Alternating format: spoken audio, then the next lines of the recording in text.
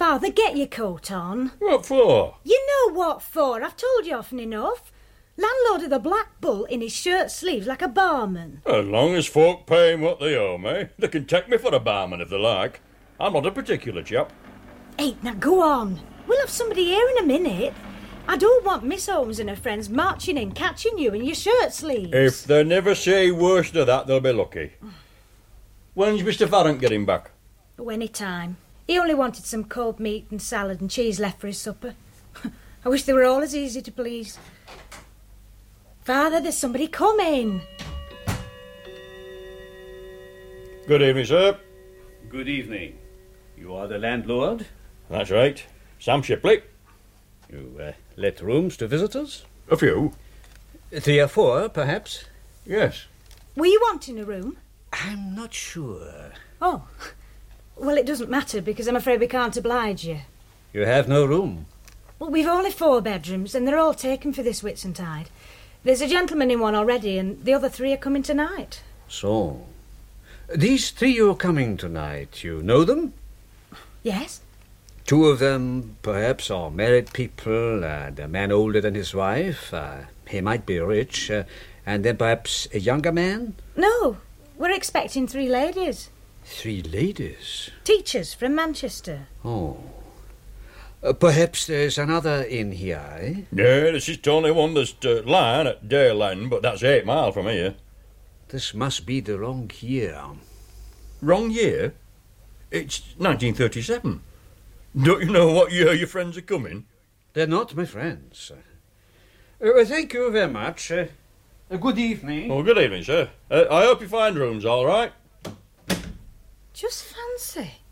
Creeping in like that and asking questions. Well, he's a foreigner of some sort, you see. What's that got to do with it? Well, happen it's foreign style of doing things. What tickled me was him saying he must have come at wrong year. I said it's 1937, but he took no notice. Now, that's as good as aught I've heard of some time. If he's going round asking for people, not friends of his, mind you, and he doesn't know where they are, nor what year they'll be there, I reckon he's got his work cut out. Oh, I must tell that to some of them in bar. Oh, you and your bar. Oh. Yes, this is the Black Bull. Oh, Miss Holmes, yes. This is Mrs. Pratt. Oh. Oh, dear, dear. Oh, well, I never did. No, well, it can't be helped. Yes, we're sorry too. No, we'll manage to get somebody. That's right. Goodbye. Oh, Miss Holmes ringing up from Manchester to say they can't come. Yeah. One of the other two's been suddenly taken poorly and they don't like to leave her. Oh. Yes, I should think it is. Oh, that's all 3 rooms going begging at the very last minute, and we could have let him 4 times over. Here we are, Friday night, Whitsaturday tomorrow. Now only 1 room taken. We'll fill 'em up easy. Black Bull's never had rooms empty at Whitsuntide. There'll be some motorists coming. Aye, and happen some business chaps who'll spend more than any of them 3 women teachers. All they want is cups of tea, and they never put their noses in bar. Hello, Mr. Farrant. Oh, any sherry left, Sam? Oh, yes, Mr. Farrant. I'll bring you some from the bar. Your supper will be ready when you are. Good. Oh, the last few miles are becoming a bit grim. Have the 3 females from Manchester arrived yet? No, they're not coming. One of them's poorly. Oh, I'm sorry. That's bad news for you, isn't it? Well, it's a nuisance, but we'll fill up tomorrow, all right. I only hope whoever we do have, you can get on with them, Mr. Farrant. No, you're not going to suggest that I'm hard to get on with. No, I don't mean that, Mr. Farrant. But when you've all got to sit in here together, it might be a bit awkward. Oh, don't worry about me. Here's your sherry, Mr. Farrant. Thank you, Sam. Cheers. Cheers. Ooh. You have a good walk? Yes, thanks, Sam. I must have done about 16 miles. Down the dale, then across by the church, up the moor and back over Grindle Top. Aye, that'll be all of 16 miles. Yeah. I didn't see a soul over there except a couple of shepherds. Well, I'd better have a wash.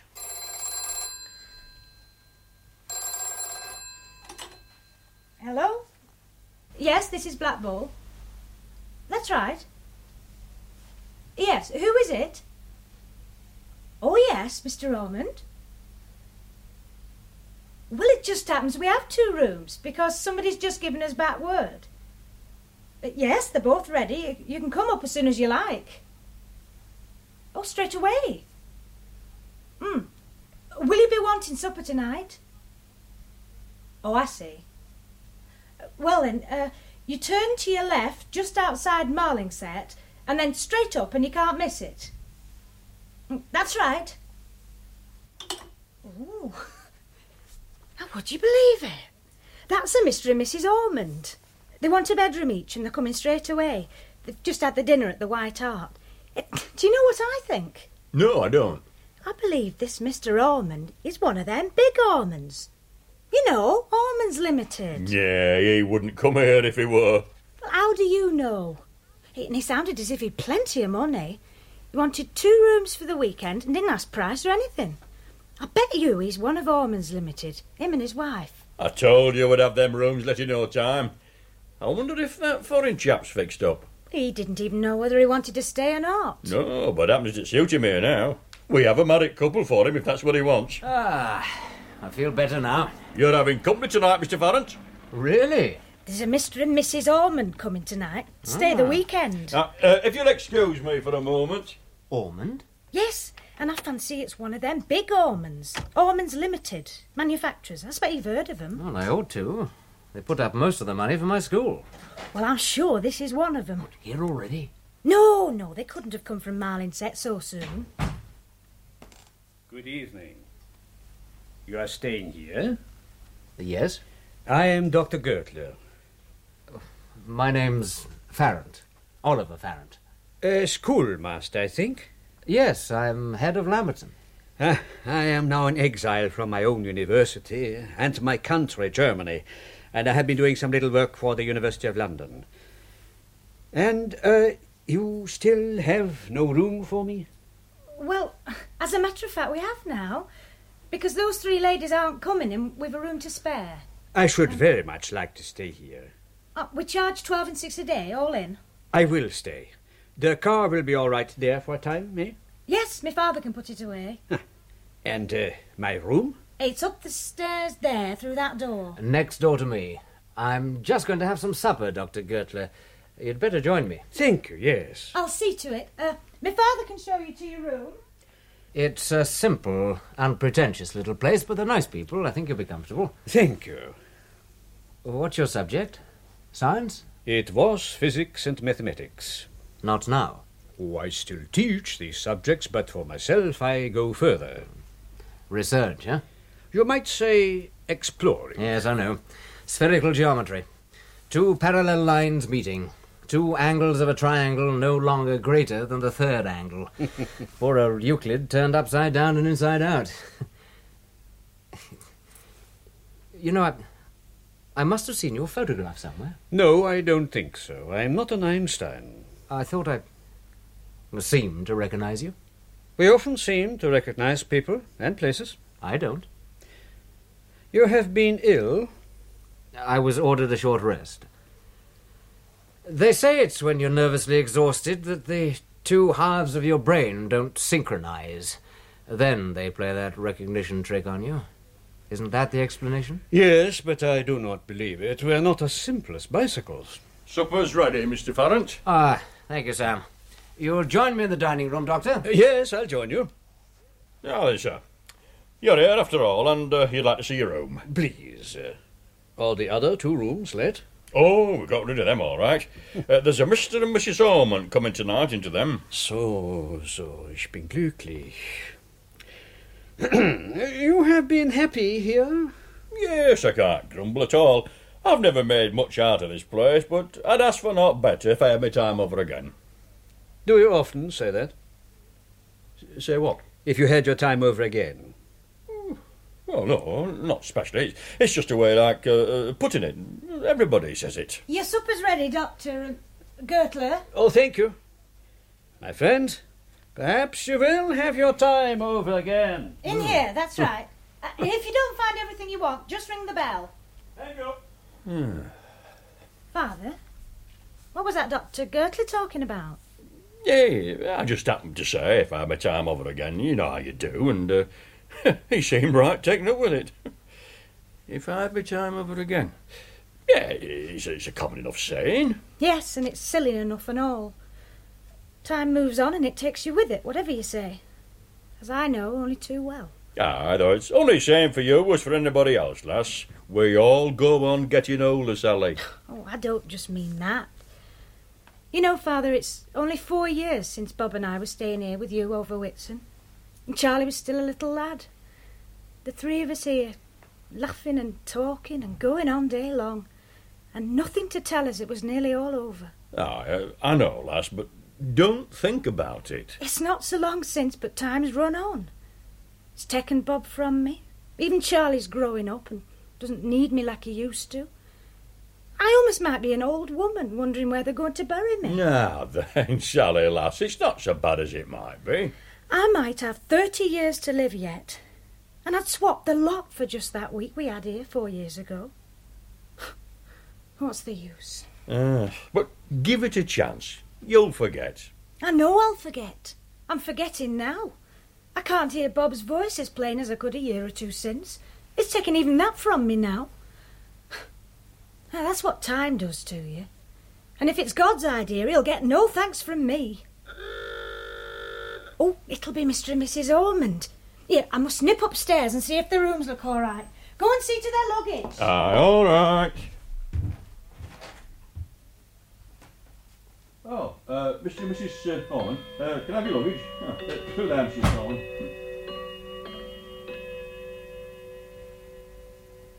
What an amazing feeling. It's just as if I... Oh. Oh dear. What's the matter, Jack? I felt rather faint. You're probably tired. No, I'm not really.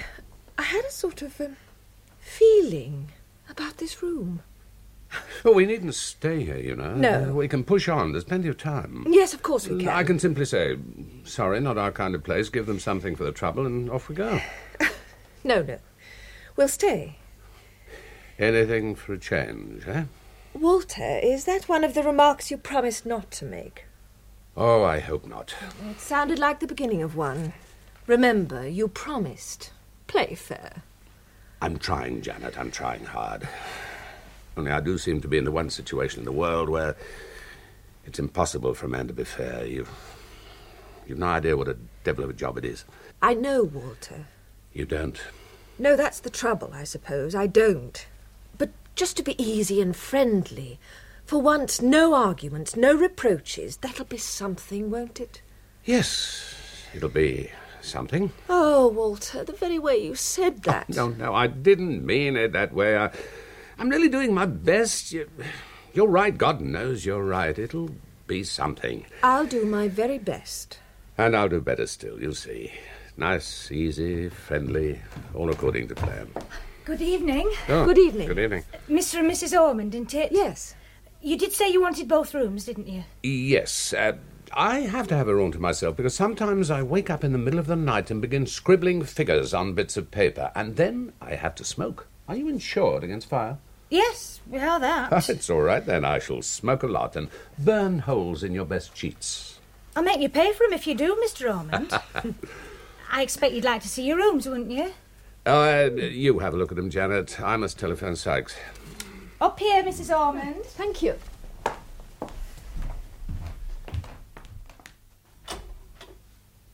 Trunks? Is that Trunks? Oh, this is Grindle 5. I want Brensham 6-7. Yes, Brensham 6-7.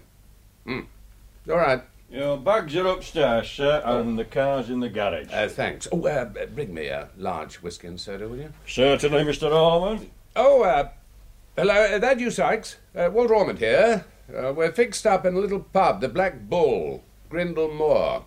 Phone number's Grindle 5. Huh? Yes, well, you work out the marketing costs and I'll do the rest. Yeah, I've got all the information here. Who? Pensfield? No, he won't make any trouble. I'll offer him a seat on the board. That'll keep him quiet. Not he. I know too much about him. Yes, all right, I'll hold on. Your whiskey, Mr. Ormond. Oh, thanks. Cheers. Cheers. Hello, yes. Sykes? Well, add 2.5% the overhead, then... I'll ring you up before Monday morning. What? We'll work all night, then. Put a wet towel round your head and a bottle of whiskey on your desk. Nonsense. Holidays are for boys and girls, not men. All right. I'm depending on you. Bye. You know, Walter, you'd had several whiskies at that place where we had dinner. And now I'm having another. If the only way I can find dividends for several hundred shareholders and wages for several thousands of employees is by drinking several whiskies, then I must drink several whiskies. But you're not going to do any work this weekend. Sure, I must. We've a whole big scheme to work out before Wednesday. Oh, this isn't going to be much of a change for you, is it? More work, more whiskey. A change? There's too much to hope for. Let me just keep ticking over. Just ticking over. That'll do. I can't blame you for being bitter, Walter, but it isn't going to help us. Bitter? I'm not being bitter, my dear, not in the least. Cheers. Your room's all right? Yes. Funny little windows and a heavenly country smell. I believe you're going to like it here. No. Oh. I can't help feeling it was a mistake coming here. What was your idea? A lot of my ideas are bad. This is too small, too quiet. It throws us straight back onto ourselves. Well, that's a good thing. It's a good thing when people are all right with one another. But when they're trying to be easy and friendly, and one of them has died on the other as if he were last year's worst hat, then if they've any sense they want to go and stay at some large, damn silly place screaming with jazz bands where you can't possibly think. Here you can't help thinking. I've started already. Good evening. Good evening. Good evening. Oh, we'd better introduce ourselves. My name's Farrant. Oh, that's it, of course. You're Oliver Farrant, head of Lamberton. Yeah, I thought I knew you. I'm Walter Ormond, and my wife. How do you do? How do you do? I didn't expect to meet one of the school governors here. I'd been too busy to go and see the school yet, but I was one of the governors who put you in there. Thought we ought to have a young man. You are quite right. What are you doing here? Term time, isn't it? I was told to knock off and have a rest. Overworking? Well, that's what they said. I feel rather a fraud. I'm walking miles and miles every day and eating like a horse. Look a bit nervous, though. How did you find your way up here? Mrs. Pratt, that's the landlord's daughter, a widow. She has a boy, Charlie, who's at Lamberton. He told me about it. Oh, Mrs. Pratt was telling me all about her boy. Is he clever? Yes, he's got brains. He's the kind of boy who makes me feel glad I'm a schoolmaster. Ought to be fairly certain of an Oxford scholarship later on. We have a good many boys of his kind. Do you mean clever ones, or from this sort of home? I mean boys with brains from this class. A lot of them have brains, you know. Yes. It never occurred to me that they wouldn't have. And it's part of our policy at Lamberton to encourage them. Yes, it was part of our policy when we built the school. I'm sorry, I was forgetting. That's all right. Have a drink? No, thank you. Too soon after supper. There's a bar in there, isn't there? Yes, but the talk's not very amusing. Anybody else staying here? Yes, a Dr. Gertler. German? Yes. Professor of mathematics taking refuge over here. Well, I'll be down later if you want to talk about the school. Without having seen him, purely on his record and against considerable opposition, I had that young man appointed head of Lamberton. My dear, I know you did. Well? Oh, very nice. Friendly, modest sort of a young man. Not the least little bit conceited and dogmatic. Oh, no, very charming. Yes, most extraordinary thing. I thought I'd take to him. Took to him at once on paper, and he looks all right. Well, There you are. I'm Dr. Gertler. Mr. and Mrs. Ormond. Yes. Good evening. Good evening. And a very beautiful evening. Yes, hasn't it been? Would you like to join me in a drink? No, thank you. Janet? No, thank you, Walter. Then I think I shall try the bar. No. Shan't be long. Have you been up here before, Dr. Gertler? No. Have you? No, I haven't. Really. You do not seem very certain. I've been wondering... Yes? Well, I was only wondering if I could have been here when I was a very small child. Mrs. Ormond, I am a student. An old one now. I do not wish you to think I am inquisitive or impertinent. It didn't occur to me that you were, or might be. Lately, I have been enlarging my studies to include the human mind, so I go about asking questions. If this means you want to ask me some questions, you can. But I don't think you'd find me much use. I've always thought the psychoanalysts monstrously exaggerated everything. I can't believe that the little fears and fancies one has are of any real interest or value. What seems to happen continually just outside the edge of our attention, the little fears and fancies as you call them, may be all important because they belong to a profounder reality, like the vague sounds of the city outside that we hear sometimes inside a theatre. Oh! What is it? Suddenly I felt I could have sworn you'd said all that to me before. You and I, sitting, talking like this, and then you said, because they belong to a profounder reality, like the sounds of the city we sometimes hear inside a theatre. I'm so sorry. I must be tired. Mrs. Ormond, what made you come here? Oh, pure chance. We wanted to spend this weekend somewhere in the country. A man at the hotel we dined at tonight suggested this place. I'd never heard of it before. It was all quite dull, ordinary? Yes. Until we were driving from Marlingset up here. Yes. I find this rather difficult. Quite suddenly, I began to feel excited. About nothing, it seemed. My heart was beating terribly. We stopped once, only a moment, to make sure about the way. At the roadside there were some white harebells. Just some white harebells. Of course they looked lovely there, fragile and perfect at the edge of the great dark moor. It must have been just that. Anything else is silly. There has not been in your life so far a moment of crisis that you associate with these flowers? No. But that's exactly the feeling I had about them. And then you arrived here. Yes.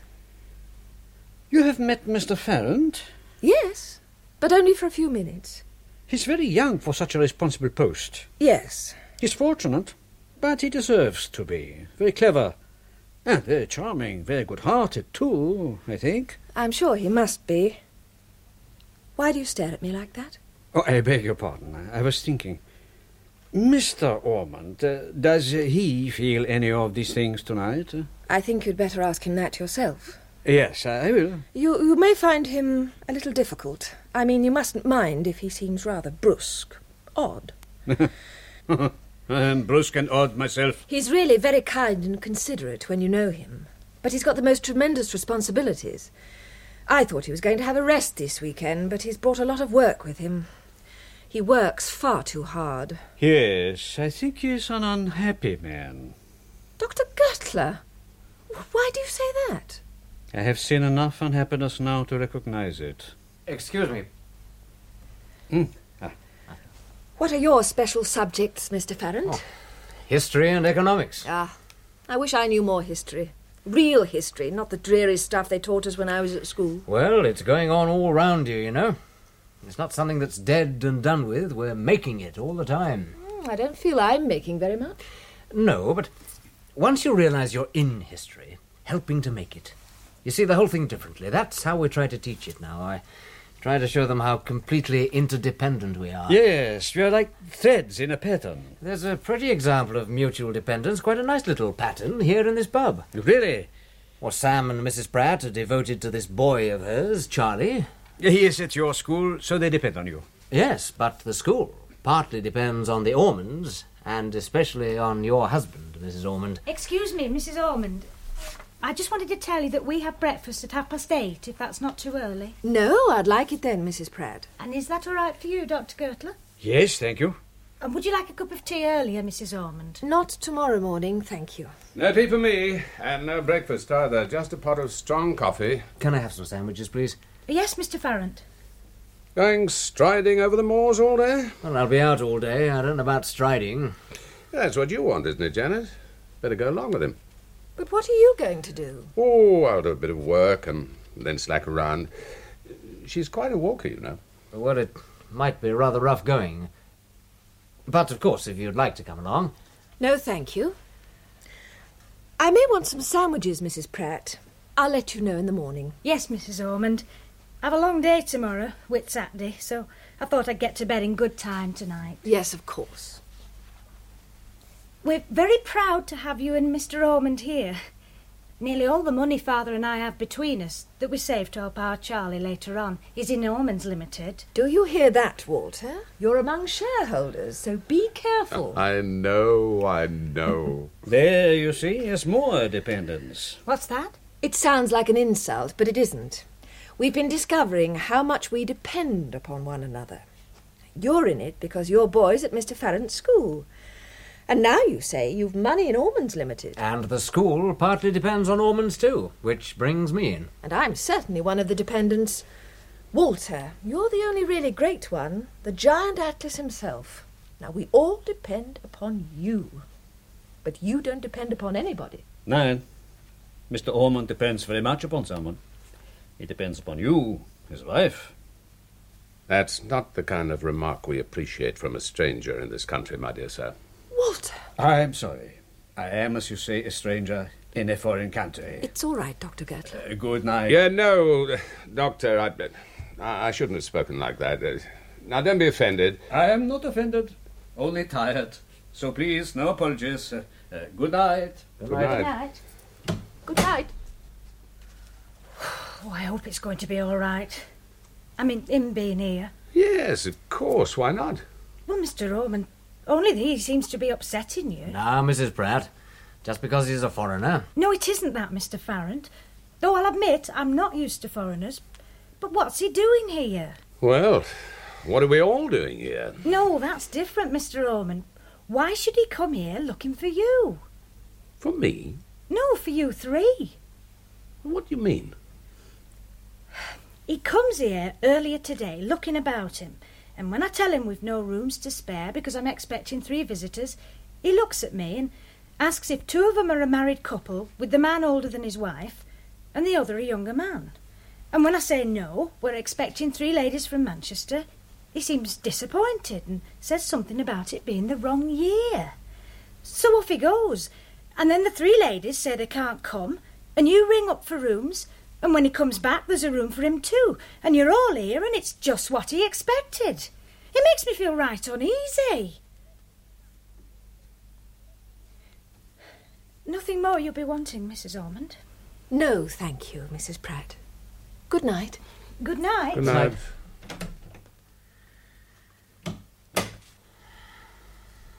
How could he have been looking for us? He couldn't.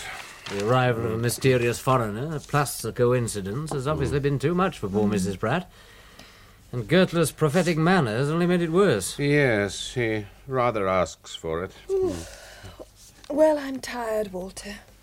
Your room's the far one. I thought I'd met him somewhere before. You did? Where? Well, that's the trouble. Can't remember. Has it worried you? Yes, a little. Why? I wondered. Walter, will you stop working just 1 minute? You want me to tell you all about it? Well, quite simple. We're all 3 a bit off our heads. Farrant says he's been overworking and the doctor sent him away. I've been half dotty for years. And as for you, Janet, you're just a young woman Always ready to have your fortune told, always longing for marvels and miracles, not even wanting to be sane. Yes, that's quite simple and quite silly. Good night. Good night. Ormond, I hope you'll let me talk to you about the school sometime. Yes, of course. Not now, though. Not now. I'm rather worried. I feel I haven't somehow created a very good first impression. On me or on my wife? On both of you. No, I don't think you have altogether. Do you mind telling me why? My dear chap, I honestly haven't the least idea, so let's forget it. You turning in? Yes, I think so. Good night. Good night.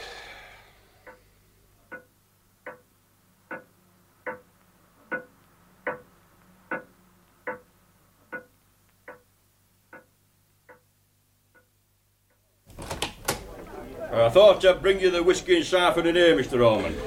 Ah, Sam, you have the noble instincts of a good landlord. Thank you. Well, the bar's still pretty full, and I thought you'd like it handy in here. Quite right. Oh, not much in this bottle, Sam. Well, it's one you started on at tea time today, Mr. Ormond. It looks to me, Sam, as if I drink too much. Well, that's not for me to say, Mr. Ormond. It won't do, Sam. If I ask for another bottle tonight, remind me that I drink too much. You've had your supper, haven't you, Mr. Ormond? Yes, had it with Dr. Gertler. I got tired of waiting for the other two. Aye, they're making a long day of it. Let's hope they haven't got lost. There's not much chance of that, is there? No, not on these light nights. It's easy enough in winter if you stop too long up moors. I've known a few daft heads that did, but don't you worry. Mr. Farrant's a good head on his shoulders. I don't think my wife's with Mr. Farrant. They went out separately. Well, happens she's gone a few miles further than she thought. But she'll be all right, Mr. Ormond. I must get back to my bar.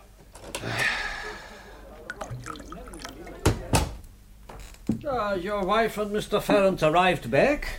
No, not yet. Have a drink, Dr. Gertler? No, thank you. Don't like too much drinking, eh? There's a kind of escape, and I don't need it. I'm not afraid. Not afraid of what? I'm not afraid of thinking, of reality. This drinking, it is an escape. From what? Well, as you see, not from responsibility and work. No, I think you work very hard, but that too is a kind of escape. Is it?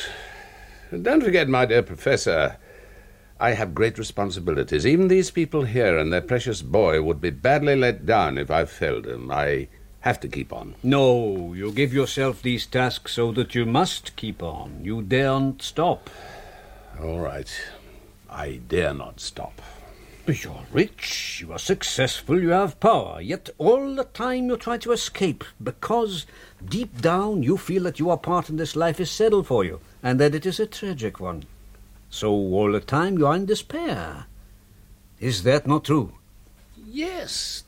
Damn your impudence.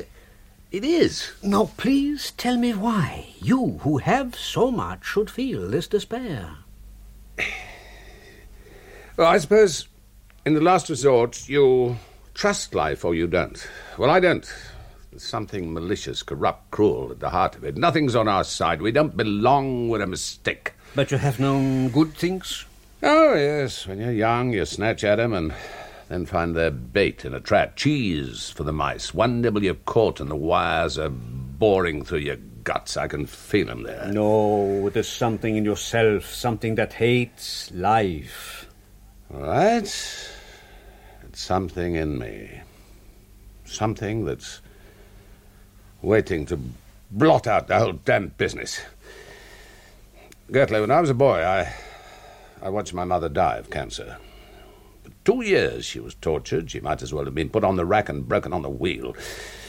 And when she couldn't suffer any longer, when there was nothing left to feel any more devilish torment, she was allowed to escape, to die. You see, there wasn't any more fun to be had out of her. Let her go. Yes, that was bad. But did she complain? No, she didn't complain much. She was a very brave woman. I remember when she could bear it no longer and screamed in the night, she'd apologize next morning. She was Sorry if she'd disturbed us, Gertler. She was sorry if she'd disturbed us.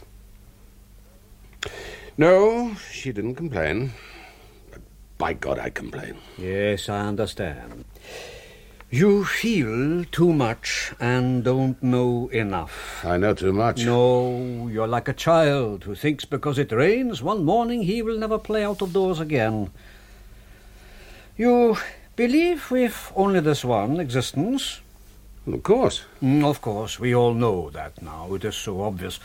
But what a pity if we are brutes that perish, we don't have the dim feelings of brutes that perish. To have this one short existence and to spend it being tortured by cancer, to be given delicate nerves and consciousness only to feel pain, that would be a terrible cruelty. It would be better that nobody should be born at all. I've thought so many times. Because you don't understand the long drama of the soul. To suffer like that and to die young, that's not easy nor pleasant, but it is a role, a part, like any other brief appearance here. I'm sorry, Doctor. That may mean something to you. It means nothing to me. Just so many fine, useless words. You will please remember, Mr. Ormond, that all my life I have been a man of science and then a philosopher. I'm not a political orator. My fine words mean something. You were in the war? Yes, I went all through it. My brother was killed. I came out of it to find the whole world limping on one foot and with a hole in its head. But when you began to forget about the war, things were better, huh? No. I didn't forget, and things were worse. They were very bad indeed. When I met my wife, Janet, then things looked different. For a time. Well, that's how it's been. Not very cheerful, but I don't suppose you've had a rollicking time. I lost my only son in the war, a young boy. I saw all my family and friends ruined by the economic collapse of Germany. I think it was the worry, the shame of that period which killed my wife. And now I see my pupils taken away from me and have been turned out of my university and out of my country. I'm sorry, Dr. Gertler. Yet I do not hate life. I accept it all because, you see, there's no traitor here inside me. You think there is in me? I don't know. I can only guess. Gertler, I'll tell you something I've never told anybody. All my life, I've had a haunted sort of feeling, as if just round the corner there'd be a sudden blotting out of everything. And during the war I thought it meant I was going to be killed, so I didn't give a damn what I did, and they thought I was a brave fellow and pinned medals on me. But when it was all over, I still had the same feeling. It's getting stronger all the time. And then last night, when you arrived here, I didn't know I gave myself away. How did you notice that? what did you feel? I felt like a man staring into his own grave. When you entered this room? Yes. When you saw your bedroom? Yes. But it was worst in the garage. The garage? I haven't been in the garage. Sam put my car away last night and I haven't looked at it since. How did you know I kept it in the car? Kept what in the car? My revolver. So. I keep a revolver in the side pocket of the car. How did you know that? I didn't know.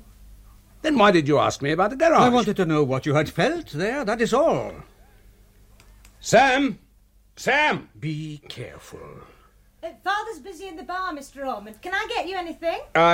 Is the garage open? Yes, Mr. Ormond. Straight across the yard. Do you want me to come with you? No. No, I don't. Doctor, I don't think you said how long you wanted your room, did you? Yes, I said it last night when I came here. Well, I don't remember. It wasn't said to me. I said I wanted it over the weekend. I couldn't tell exactly. Well, folks who come here usually know how long they're staying. Yes, but I couldn't say. I have something to do here. Something to do? Yes, something very important. Oh, I see. There's no need to talk to me in this way. I've done you no injury. I'm quite a harmless person, even though I am a foreigner, and was once a professor. And so you want to know what's the matter? Yes, there's evidently something. What have I done? Well, seeing you've asked me, Doctor, I'll tell you. You make me feel uneasy in my mind. Now, that wouldn't be so bad, but I've noticed you've a trick of upsetting other people too, and I don't like it. Oh, Ormond! Ormond! What was that, Sally? Who's playing about with Uggles in that house? Well, I don't know. Go and see. It's all right. It's quite all right. Hello, Sam. Did it bring you right? Sorry, Mrs. Pratt. Silly thing to do, very silly. Whatever happened, Mr. Ormond? Went to the garage to have a look at my car and remembered I had a revolver in the side pocket. Took it out to see if it was all right and nearly got to the door when something went scampering past, making me jump. A rat, eh? Yes, big brute, and I've always hated rats ever since they used to come snuffling over me in the trenches. So I had to have a pop at him. Did you get him, Mr. Ormond? Didn't even get him, Sam. Oh. Just made a noise and frightened you all. Sorry, Mrs. Pratt. It won't occur again. Well, I don't know why I should have bothered so much, All right, Father. They'll be wanting you in the bar. Come on.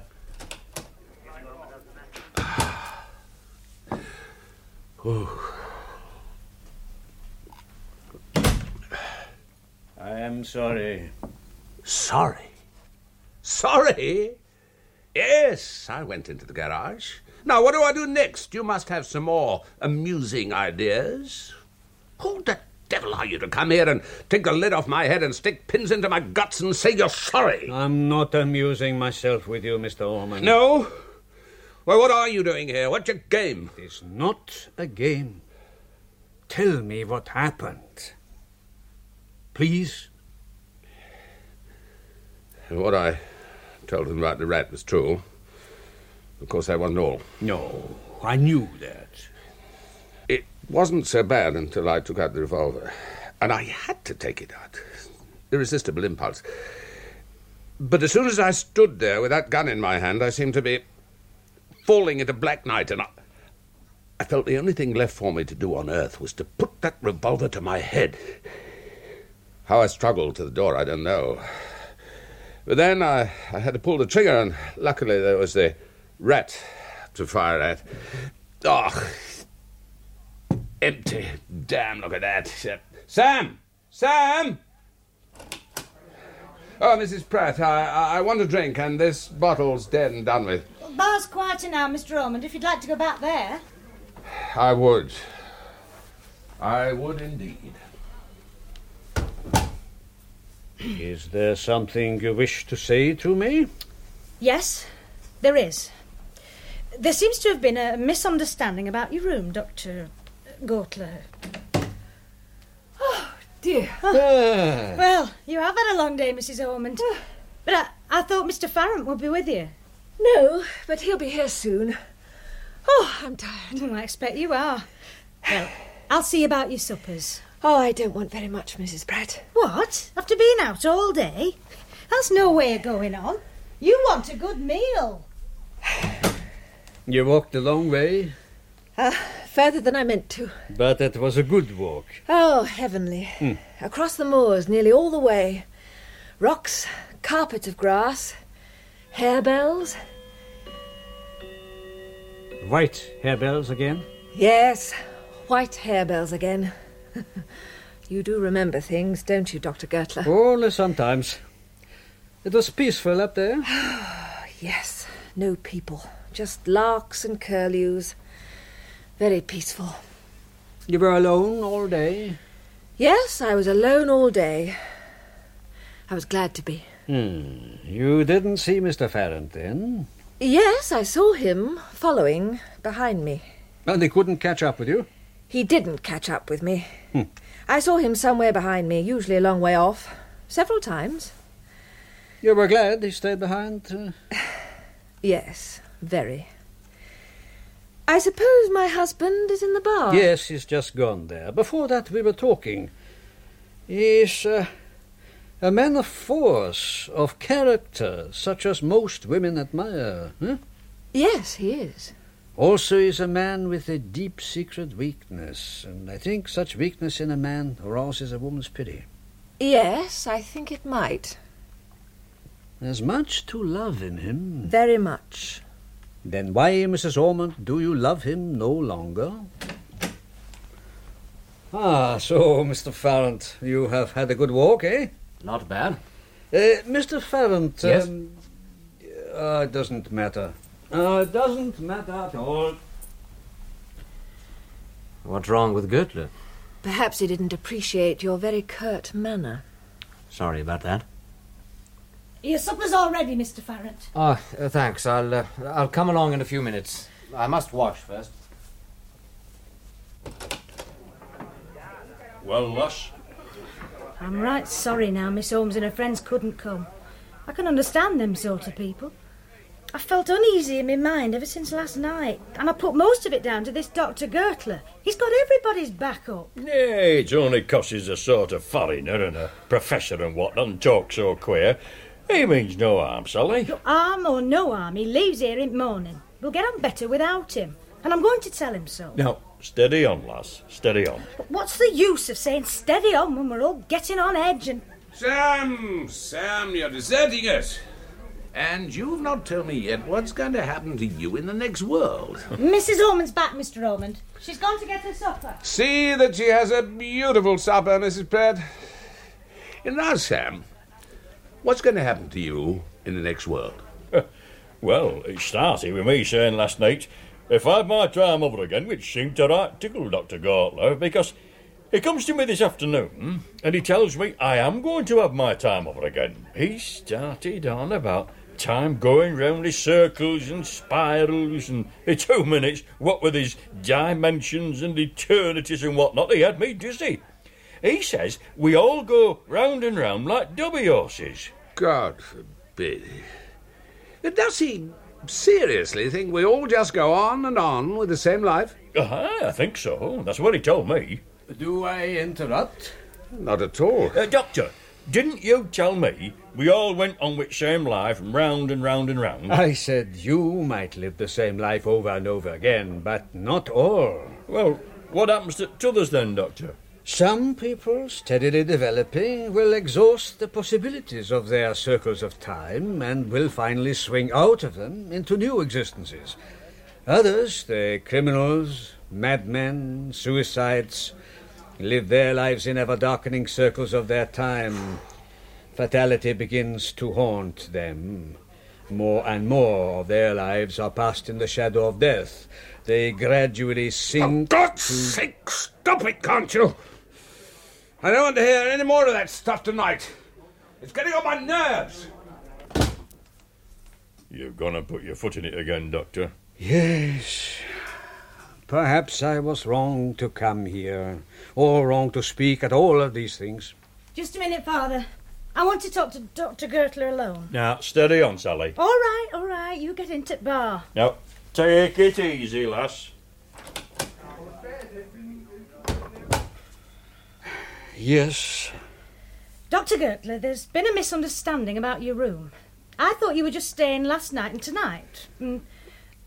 Tell me the real reason why you wish me to leave. Well, if you want to know, it's because I feel there's something wrong here. I don't know what it is, but I can feel it all the time. And so can other people. Perhaps there is something wrong here. Well, there wasn't before you came. And, well, you've got a way of talking and looking at folk that puts them on edge. Now, you may not mean it, but I do know we'd all be a deal more comfortable if you were gone. And we think a lot of Mr. Farrant, and Mr. and Mrs. Ormond are folk of some standing. And I am a stranger, a foreigner. Well, if you want to put it like that, you can do. But that's how it is. Now, we don't expect you to go tonight. I will go when I please. They want to be rid of me, that is enough. I will pay you now. Up to tomorrow morning, it'll be just 2 days. We'll call it £1. I'm sorry, but we only want to do what's right for everybody. I am sorry, too. For you. You needn't be sorry for me. Oh, he's got a cheek. Oh. Well, he's not here, Sam. Sally, weren't you speaking to Dr. Gawler? Because Mr. Orman wants him. I want to apologise to him. He's just gone out. He's off in the morning. Going? What for? Because I asked him to go. No, Sally, you didn't. I did. I'm not sorry. But he's made everybody feel uncomfortable. But I heard you complaining and shouting at him yourself, Mr. Orman. Yes, God help me. So I think I did right. No, you did wrong. Why did I? Because he's a stranger, a foreigner who's had to leave his own country. Even if he says things we don't understand, even if he makes us feel uncomfortable at times, we ought to be courteous. God knows I haven't been. But I was hoping you were being considerate to him. Well, Mr. Orman, I can't say it matters much. It does, Sam. It does. It can't have gone far. I'm going to tell him I'm sorry and ashamed. You shouldn't have done it, Sally. Why not? We've got our living to earn and work hard enough to earn it. We're best judge of our business. It's all right, Mr. Orman, talking so grand now. And how much whiskey has he had? I know, but he's far from being nasty drunk, so I can't interfere. Only one as could is his wife, and it beats me she doesn't. Happens she's given him up as a bad job. Oh, was your supper all right, Mrs. Ormond? Yes, thank you. You won't be wanting anything else tonight? No, thank you. Mr. Farron, what about tomorrow? I don't know yet. I haven't made any plans. And I'll say good night then. Good night, Mr. Farron. Mrs. Orman. Good night. Good night. Mr. Farrant. Yes? This afternoon you walked behind me for several hours. We've just sat through the whole of supper without exchanging a word. I'm sorry, but I can't stand any more of it. If you're going to sit in here, then I'll either have to go out or up to my room. Please, don't trouble. I'll go. Thank you. Would you mind telling me how long you're staying up here? Why? Because if you're not leaving, then I must. I didn't realise you disliked me as much as that. I don't dislike you. It isn't that. I'd better clear out in the morning. But you've no right to talk as if I'm driving you out. No, I don't mean that, Mrs. Ormond. Look, I'm not trying to be difficult. It's simply that I find these long silences intolerable. Yes, I know they are. I feel just the same. And I do assure you it's quite unusual for me. I'm often accused of talking too much. I tried, tried all the time. I kept... Oh, you know how one does, kept forming words. Yes, I did that too, but couldn't bring them out. Exactly. And then when I came in here, the silence had gone on so long, it seemed absolutely indestructible. It was nearly. I had to take a hammer to it. I'm glad you did, because I wanted to explain. You must think me a fool. No, of course I don't. I felt you disliked me. But then with not sleeping last night and being so tired today, Yes, well, perhaps... probably I'm imagining I'm fitter than I am, You look rather tired. Nervous. Well, perhaps we're both not quite our usual selves. No. Janet. Oliver. Darling.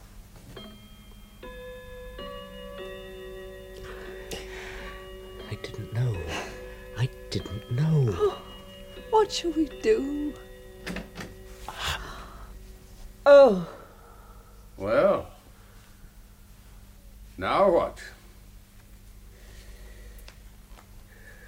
Come on then, damn you. Talk.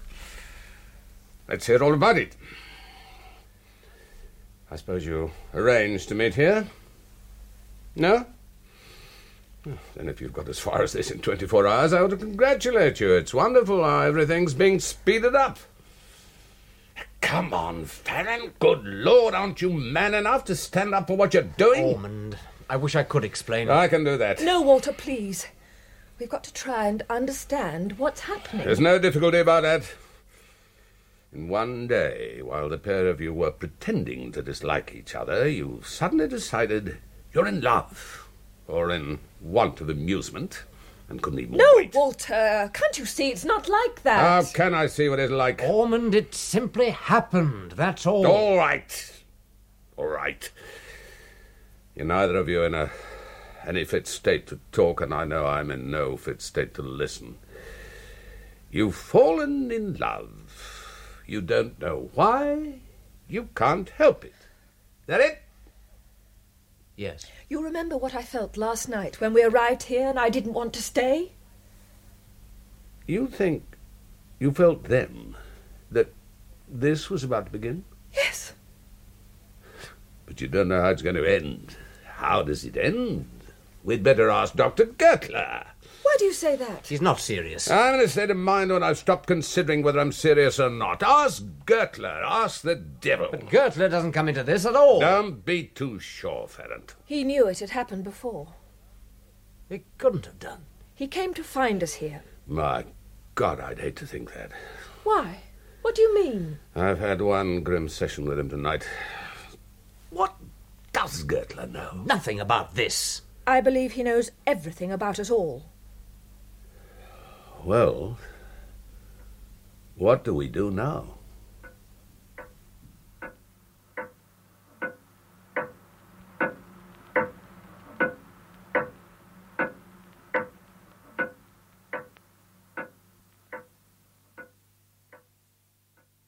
Father, I found this notebook. Whose is it? That Dr. Gertler's. I found it in his room this morning. It had slipped down inside the armchair. Well, you'll have to send it to him. Well, how can I when he didn't leave his address? And another thing, I feel bad about sending him away like that. I told you. Well, I never thought he'd leave last night without another word. I meant to tell him this morning to stay on if he wanted to, after what Mr. Ormond said. It made me feel sort of ashamed. And I was right upset when I found he'd gone. Never mind, lass. We all make mistakes. But don't think I'm the only one who's feeling upset here. There's some worse than me. Yes, here in this house. I've hardly seen them today. Neither have I, but I know. Oh, Mr. Farrant, Dr. Gertler left this behind. Huh? It had got down side of his chair where my tobacco pouch has done many time.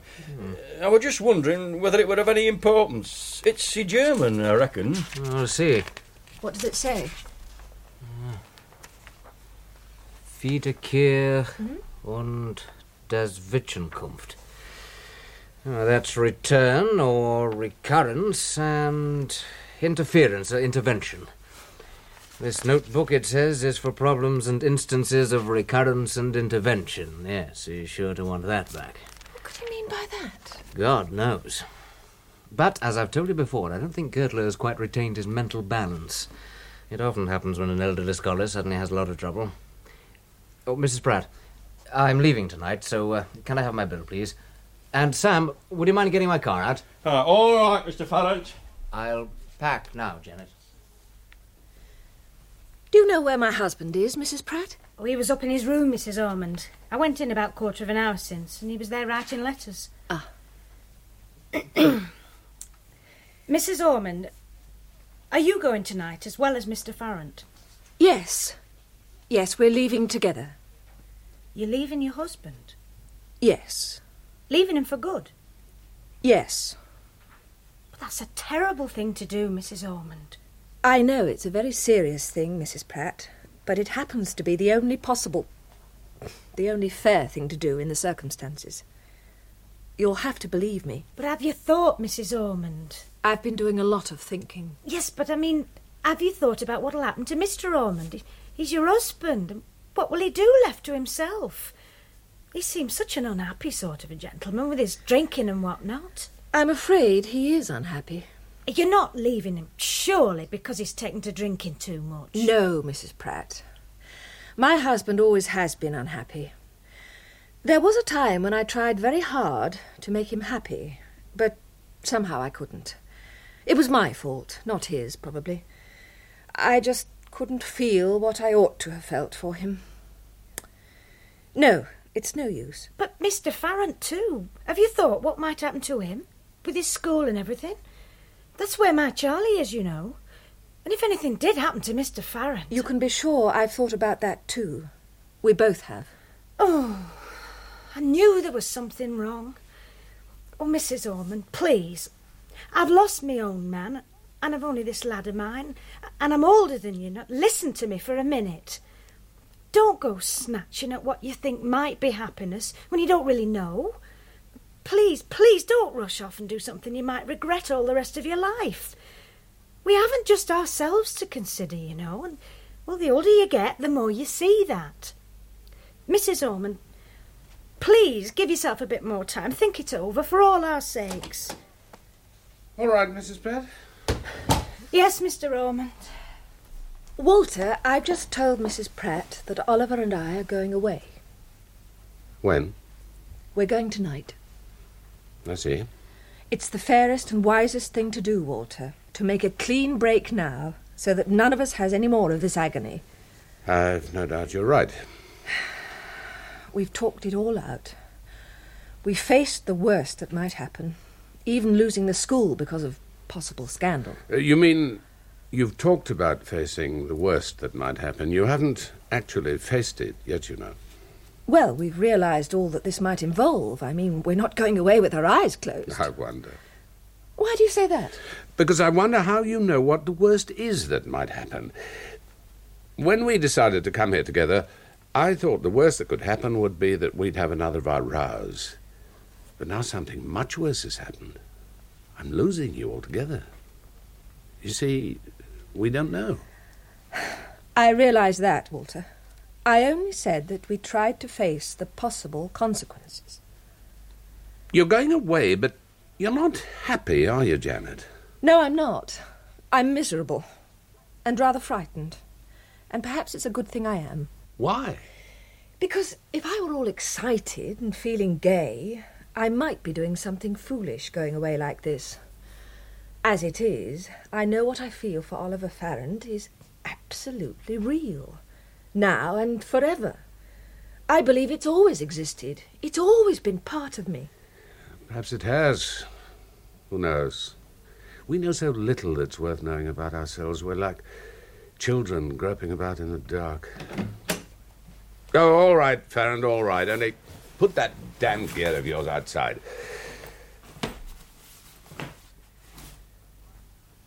I was asking Janet if she was happy. She says she isn't.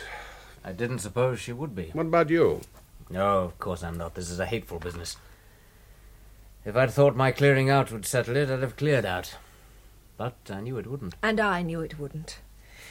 We've talked it all out and we've agreed on that. You're doing the only possible thing, you feel. Yes. You're both deeply in love. I hope I'm not overstating it. You're not? And yet you're feeling miserable about it. Why? I suppose it's a bad case of conscience.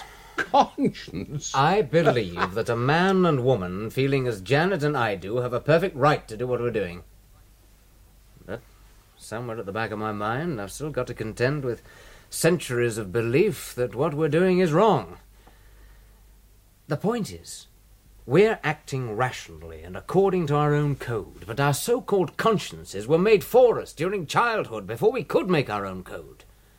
Therefore, we can know we're doing right and yet still feel obscurely but quite strongly that we're doing wrong. And that's what's the matter with us. And I don't believe that's the half of it, Farrand. It's all too damn simple, like a lot of your explanations. Perhaps things are really much simpler than you like to think they are.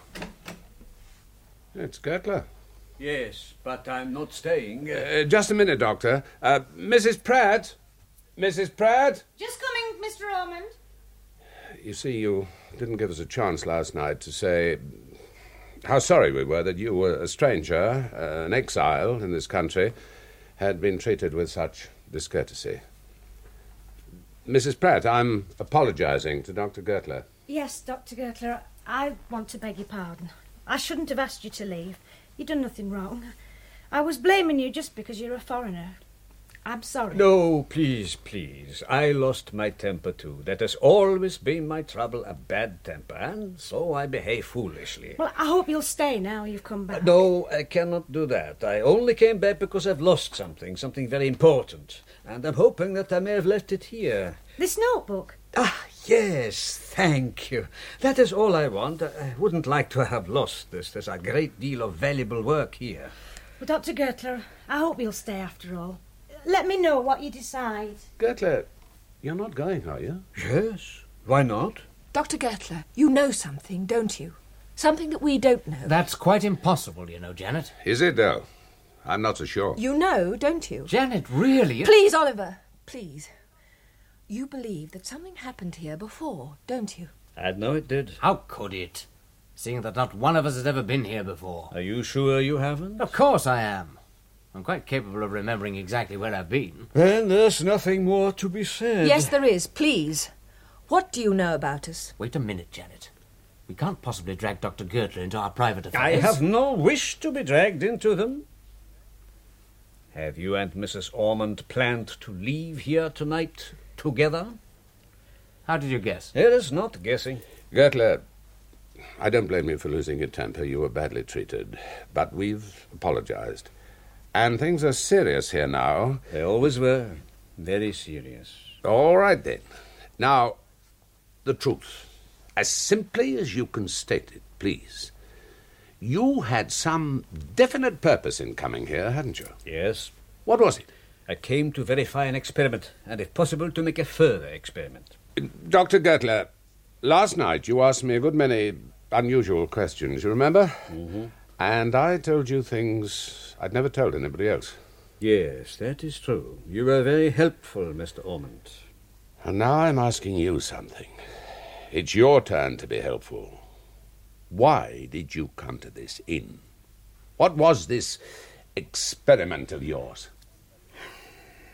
Very well. In this notebook are some records of very unusual states of mind and feats of memory. Some of them came to me like clear dreams. They're quite vivid little scenes. In the best of them, I remember not only what I have seen, but also what has been said. I was fortunate enough to have a very good example about 3 months ago. I put all the details here. In this memory, this dream, if you prefer it, I found myself a year or two older than I am now, but situated as I am now, an exile living in London.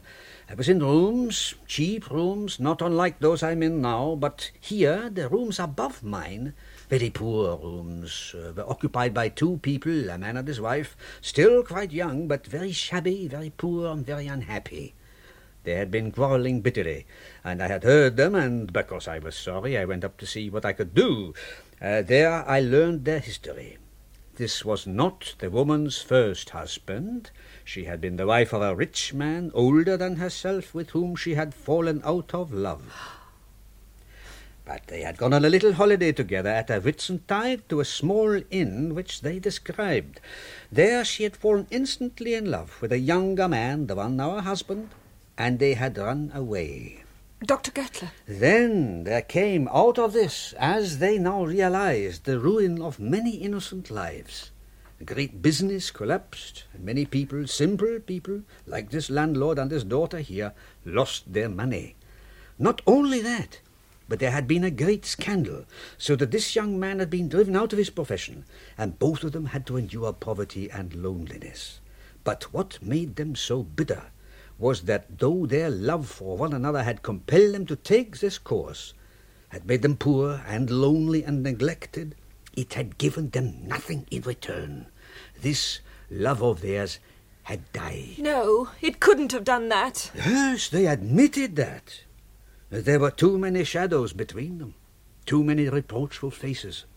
They could no longer be happy together, yet they could not be indifferent to one another, having suffered so much. So now they were quarrelsome, bitter. Oh, God! No, not that. But Janet... It was us he saw, Oliver. Of course it was us. It's only some fantastic dream of his. No! You recognised us here, didn't you? Yes, at once. You see, I knew all the time there was something. Wait a minute. How did you induce these dreams They of yours? weren't dreams, they were actual memories. Memories of what? Of past cycles of my own life. You're contradicting yourself. On your own ridiculous theory. You said that you were then as you are now, an exile living in London. Why not? I've been an exile in London in past cycles of my life. We repeat our lives with some differences over and over again. You can't expect us to believe My that. friend, I do not care whether you believe it or not. You asked me to explain, and I am explaining. Yes, but you're not merely airing a fantastic theory now, you're interfering in our affairs. How did you induce these states of mind? By a certain method I have developed. We have to change the focus of attention, which we have trained ourselves to concentrate on the present. My problem was to drift away from the present, as we do in dreams, and yet be attentive, noticing everything. Yes, but how did you do it? By doing without food, I suppose? Yes, to some extent. Yes, I thought so. And did you use drugs? A German colleague found a certain narcotic for I me. knew it. You see, I suspected that all along. He starved himself and drugged himself and let himself be hag-ridden by a completely illogical, fantastic theory of life. And then he comes here with a story of some ridiculous dream he's had. Parent, what are we all doing, playing such convincing parts in it? I expected this, but it was you who asked me to explain. I have given you my explanation. I believe it's true. Janet, you can't. Yes, it accounts for so many things. But afterwards, when you had made your notes... That was 3 months ago. I soon found that these things had not yet happened in this cycle of your lives, because I discovered at once that Mr. Oliver Farrant was still the headmaster of Lamberton School. You had our names. Yes, of course. What proof have we of that? I think you read German? My handwriting is not good, but you can read enough, I hope, to convince you. Look at the notebook. You will see I had not the actual name of the inn, only an idea of the sort of place it was and its situation amongst these hills. I don't understand this. It must be some sort of clairvoyance, clairaudience. I believe there are instances... So I came here for this Whitsuntide holiday. At first, when 2 of you were not even expected here, I thought I'd chosen the wrong year. But no, I was fortunate. That's why you asked those questions. Yes. I also found that you were all closely interdependent. And I saw also that 2 of you were so instantly and fatally attracted that you were superficially resentful of one another. It was like watching a performance of a play that one has first read carefully. You're talking as if we were marionettes, with no minds or wills of our own. Going round and round. It's a monstrous, hellish theory. Yet, what have you felt these last 2 days? Have you felt you had minds and wills of your own? No. But, Dr. Gertler, we're not really like that. I know we're not. We can make our own lives. Can't we? Once we know, yes. It is knowledge alone that gives us freedom. I believe that the very grooves in which our lives run are created by our feeling, imagination, and will. If we know and then make the effort, we can change our lives.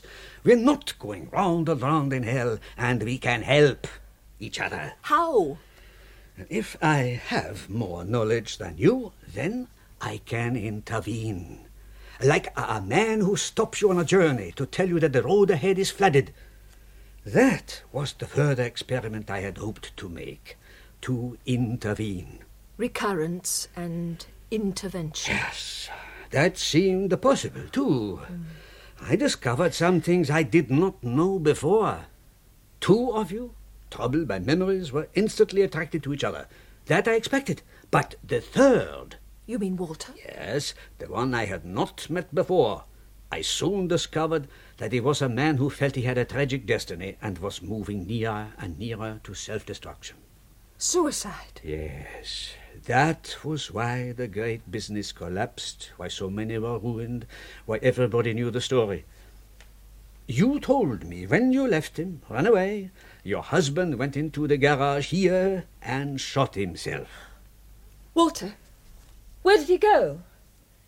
Dr. Gertler, he keeps a revolver in one of the pockets of his car. Will you go and get it for me, please? Yes, that would be better. That is one thing to do, but there are others more important. Yes, I understand. Janet, you're not going to let this fantastic stuff of his make any difference to us? But you see, Oliver, I believe it. It explains so many things I couldn't understand before. It explains us. Why it all happened so quickly between us. And it explains why I've never felt really happy about it. Why there's been a great shadow over it all. So you must go. But I must stay. Janet, if you told me to go last night, I'd have gone without a word. But after what we've said to one another today, I can't go without you, I can't. You must, Oliver. But nothing's really changed. We're exactly the same people that we were an hour ago. My God, Janet, you're not going to go back on everything we've said, everything we've planned, just because of this old German's mystical rubbish? Oh, my dear, I must. I feel it's true. Here. Just as I feel the truth of my love and yours. But now it means tearing our lives in two. It's better to do that than tear so many other people's lives in two, only to find in the end we'd lost one another. And this can't be forever, you know. It can for me. I happen to know I've only one life, not dozens of them like the rest of you. Only one. And now it's in bits. Oh, Janet. And you'll do nothing to mend it. No, my dear. If this wasn't the beginning, then this can't be the end of it all. No, there must be somewhere, our own place, our own time. Let me look at you. Why? What does it matter now? I'm trying to make myself remember every single line of your face. And I know I shan't. Very soon I shall try to see it again, and there'll be nothing but a blur, while hundreds of faces that mean nothing will come between us. It's a hard world for love, Oliver. Even the memory of its face won't stay to comfort us. The revolver's not there now, and it was there yesterday. Will you please find my husband? Tell him I'm saying goodbye to Oliver, and stay with him until I come in again. Oliver, come outside with me. Ormond! Ormond! Where are they? Out there, but they are saying goodbye. Goodbye? He's going. She will stay with you. She sent me to find your revolver, but it wasn't there. No, because it's here. It would be better to give that to me. If I'd any sense, I'd use it as... No more questions that can't be answered, twisting like knives in your guts. Sleep. A good sleep. The only good sleep. I'm afraid you will be disappointed. It will be a sleep full of dreams like this, and the questions will still be there. You cannot blow them to bits with a pistol. But why should you want to try now? It's all different. I don't see any difference. Your wife will not leave you now, and perhaps she will be changed a little with a new kindness. I don't want her kindness. Let her go. But now she does not want to go. Oh, yes, she does, but she's afraid to. And I've lost her, whether she goes or stays, so there's no difference. She can't keep me alive simply by staying by my side. No one can keep you alive but yourself. And I don't want to go on living. I am not going to cry over you, my friend. Who the devil asked you to? But I must remind you there is no escape. No?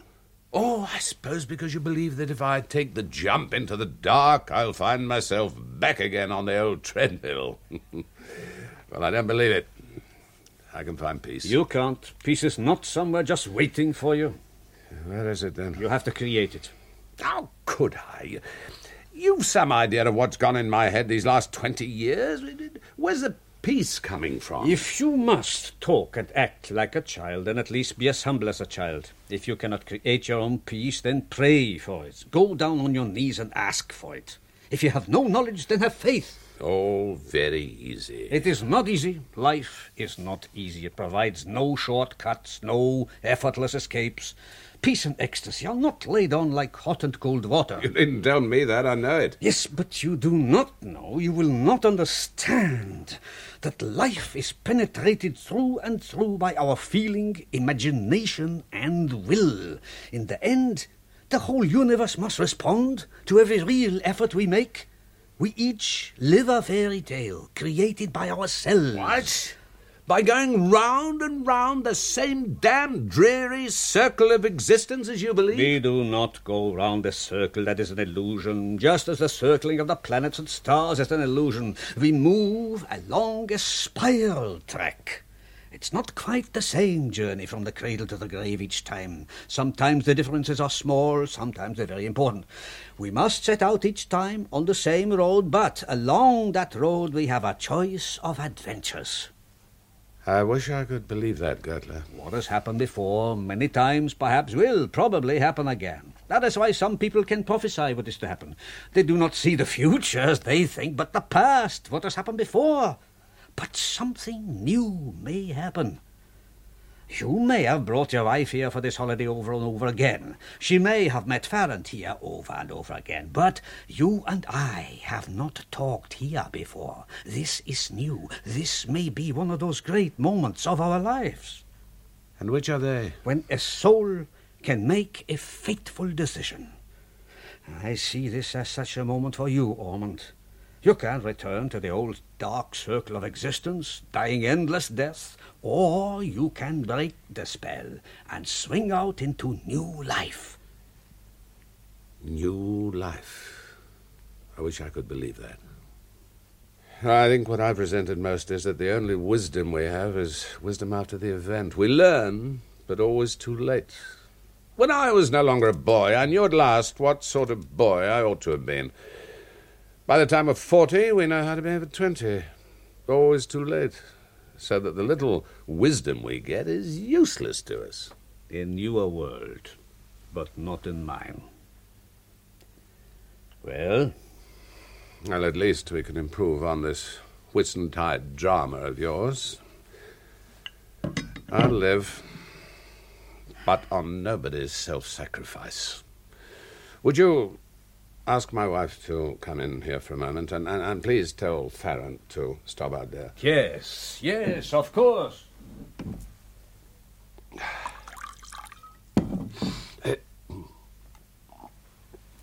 I was just saying goodbye to Oliver. Ah, yes. You understand? I'm not leaving you now. You love him. He loves you. You are certain of that? Yes, absolutely certain. Go on, then. Go with him. Walter, I couldn't. You see, not now when I know... You don't know. How could you? Dr. Gertler said... These are our lives, not his. There'll be no suicide, no scandal, no disasters. Everything will go on. You can depend on me. Oh, Walter, are you sure? If only I could. I tell you, it's all right. Farrant's only got to take you away now for a little time, perhaps abroad, and then go quietly back to his work. And whatever happens, I'll see he's not howled out of his school. Walter, I can't... Is it really true? Oh, I can't talk. I'm too happy. Yes. I never remember seeing you so happy before. It's not just for myself, or even for Oliver, but for you too, Walter. You've changed everything now. All right. Keep on being happy then, Janet. You were meant to be happy, radiant. I always wanted you to be, but somehow it didn't work. Now it seems it's working. Walter, something tremendous has happened to you. I wonder. Yes, you're suddenly quite different. And yet, as you always ought to have been. I know now you're bigger than I am. Bigger than Oliver. I think now you'll be a great man, Walter. Not a chance. I'll never be a great man. There aren't many of them, and you have to stand a long way off to see their true size. Now, Janet, perhaps I'm at last a man, a real man, and not a mere bundle of fears and self-indulgences. That's not how I shall think of you. What will you do now? Oh, stay here tonight, probably tomorrow night, to try and think. I've never done much real thinking. I've always been afraid to. Oh, Mrs. Pratt, ask Sam to put Mrs. Ormond's things in the car outside. Your car? No, Mr. Farrant's. Oh. Mrs. Pratt, everything will be all right. Stop worrying about that boy of yours. He'll have his chance. Nobody's going to let you down. Thank you, Mr. Ormond. I'll say goodbye now, Janet. I won't come out. There seem to be 1,000 things I want to say now, Walter. Then don't forget them. Goodbye, Janet. Keep on being happy. Dear Walter, goodbye. God bless you. I, too, must be going now. Would you close that door, Doctor, please? So, you're going, having concluded the experiment. I'm still wondering whether I believe a word of it. It is very difficult at first, like all new knowledge. You look at me as a doctor looks at his patient. Yes, because if my theory is correct, you are now in the unusual and interesting position of a man who is moving out onto a new time track. Like a man who's suddenly born into a strange new world. Just a minute, Doctor. Like a man who's suddenly born into a strange new world. Well, it's not altogether fanciful, Gertler. I feel rather like a newborn creature, rather cold, small, lonely. Yes, it may be hard at first, but it will pass. There are 1,000,000 suns waiting to keep you warm and to light your way. Perhaps we shall meet again. So, I will say, auf Wiedersehen. Yes, we'll meet again. Goodbye. Mr. Ormond, Oh, well, Sam? I just wondered, like, Mr. Ormond, whether there might be aught I could do for you, like... Well, yes. You can sit down and smoke your pipe, Sam. Aye. I hear them shepherds t'other side of Grindle Top's been having a bit of bother. Yes, I heard something about that, Sam. Folks think shepherds has a quiet life, but they have their bits of bother, them chaps, like anybody else. Yes, I suppose they do, Sam. I suppose they do.